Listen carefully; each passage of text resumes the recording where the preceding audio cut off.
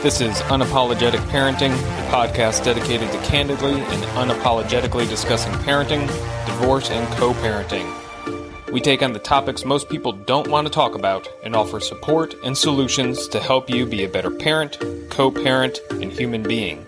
Now, without further ado, let's get right to it.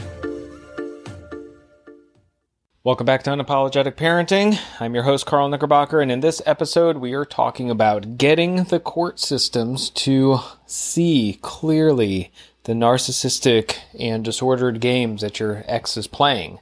And let me just cut to the chase. That will not happen. That is one of the things that we all want. We're like, why on earth can't the court system see what these people are up to? Why on earth can't this judge understand what's really going on with this game, and what on earth is with these ad litems or these court therapists, and what is this other attorney spouting off? I mean, he or she is just lying through their teeth about me, and on and on and on and on. If you expect the court system to just magically start getting it and say, oh yes, you're right, your ex is a narcissist, and this fits the diagnostic pattern of this and this and that, and you've been right all along, and we have all been gaslit by this, that will never happen. There may be this one in a gajillion cases where there is enough evidence where a judge might pick up and say, all right, I see that there's some game going on here, and I'm going to do something proactive to try to shut it down, and even then that doesn't typically do much. Other than that, when you start getting into the mental health arena and trying to convince the court of your ex's disorder and their disordered behaviors, it goes nowhere. And typically, if it goes somewhere, it's going to go against you. And you end up looking like the crazy one. You end up looking like the one who's trying to make mountains out of molehills. And you look like the one who's ranting about disorders while your ex is sitting over there with a little halo over their head. And they've cleaned up and manipulated everything and orchestrated all this to make you sabotage yourself and burn off your own credibility by trying to prove to the court system that they have a problem. And on and on and on and on. This probably sounds very familiar to many of you. So the court system, these family lawyers, for me as an attorney, when I think of, the bottom of the barrel and then the thing that's below the bottom of the barrel, that's where you get a lot of family attorneys. And so these are people who are incredibly exploitative. They just lie about all sorts of things in the name of serving their clients. They are uncritical. They don't want to understand. They don't have to understand. They lose money if they understand or care about the impacts of their works, their lies, their manipulative strategies, their escalations, their everything else that they will just go along with to line their own pockets. They don't care how much money is taken out of families.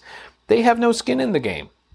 They show up, and as long as they can say, yes, I am zealously representing the best interests of my client for $350 an hour, and I'm going to fight this all the way, and here we go to court. As long as they say that, and they, can sleep soundly on a pillow stuffed with your family's money, then, they're good. They are bulletproof. They are beyond reproach in the legal system.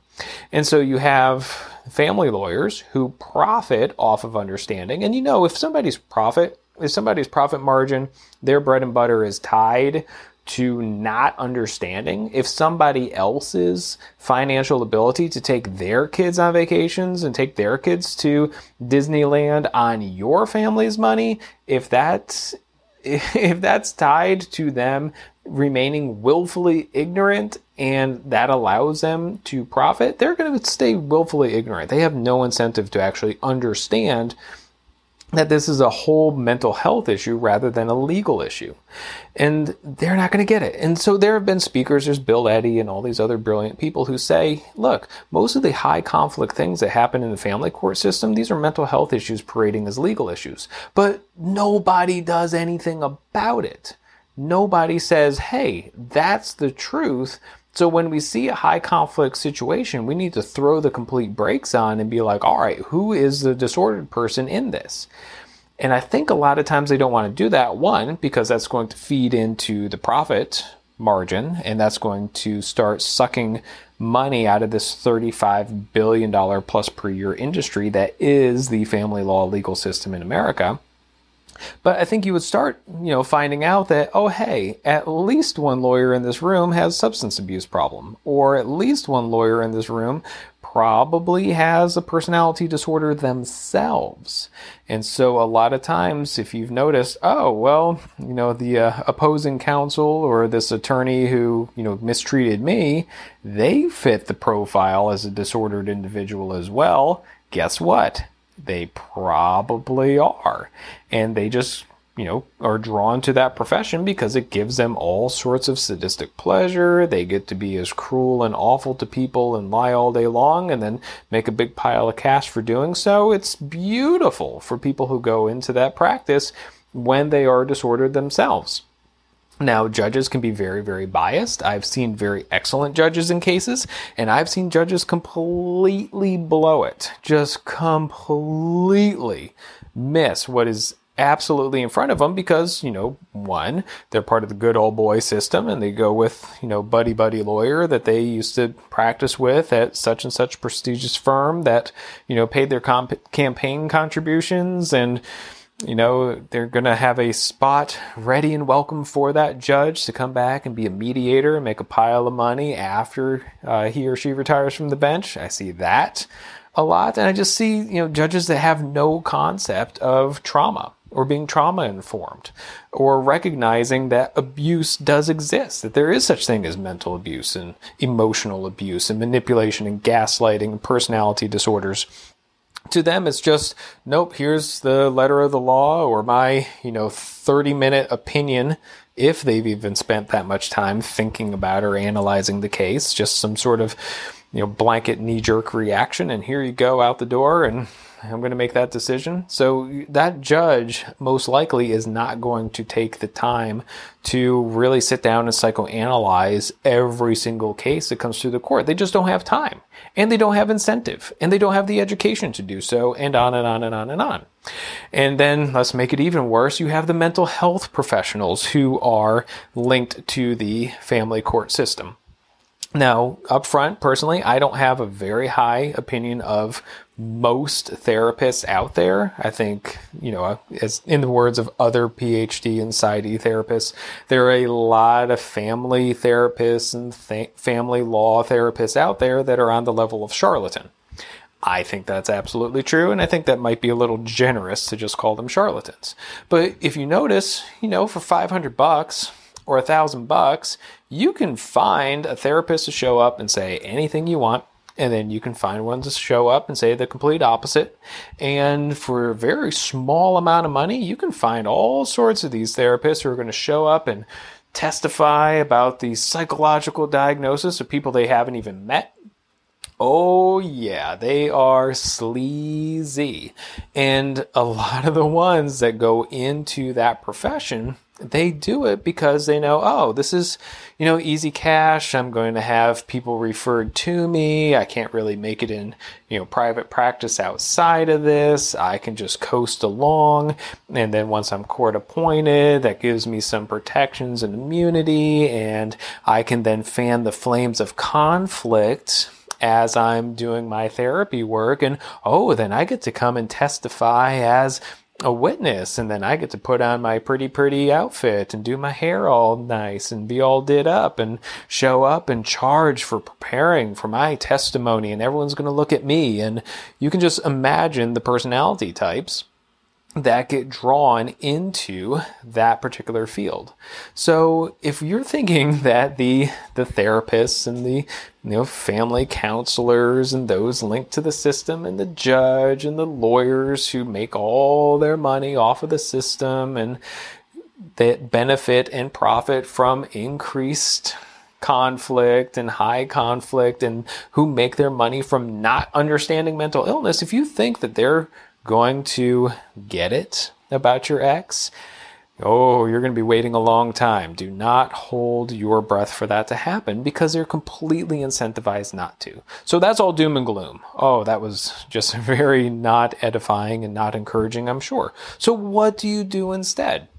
Really, the only thing that you have left to do is to focus on yourself and make sure that you yourself are getting into the best space possible, that you are investing your time and energy in cultivating yourself, cultivating your life, making sure you are impeccable in what you say and do, that you are living in such a way that is on the highest possible standards and highest possible plane of behavior and creation of the experiences that you want. You take all that energy that you would be wasting on trying to preach the gospel of the narcissist and put that into yourself, and put that into your home, and put that into your kids. Invest that in making yourself so solid, so impeccable, so consistent that if you do have to show up in court, then just the fact of your presence, just the fact of how you live your life, the consistent example of you showing up in this impeccable way, of you being solution driven, of you being clear on your boundaries and clear on the great things that you want to create for yourself and your kids. That example, that will do the preaching for you. So you don't have to prove that the other person is crazy. You just show up and be yourself and say, hey, I'm not breaking any court orders here. I'm complying with everything. The things that I'm wanting to put in place, these boundaries and these standards that I hold, this is for everybody's benefit, and here's the rational reasons why I do it. And I'm consistent with my word. You're not going to find any foul language in anything that I write. You're not going to see me lying. You have zero record of me doing anything that's legitimately wrong here. And you just show up and stand there and just let your reputation and your character speak for itself. And if the court is able to see that, then they're able to see that and they will make a proper decision. If the court is not able to see your character and not able to see what is plain in front of them, then you sure as hell weren't going to convince them of your ex being a narcissist or anything like that anyway. So you can only focus on you. You can't control the court system. You can't really change that system from inside and get these lawyers and these therapists and these judges to see clearly how bad your ex is. They don't want to hear it. They don't want to see it. They are willfully ignorant to most of it. All you can do is focus on yourself. All you can do is focus on bettering yourself, cultivating yourself, making yourself as impeccable and healthy and grounded and just untouchable in your own character as possible, and then allow that to speak for itself.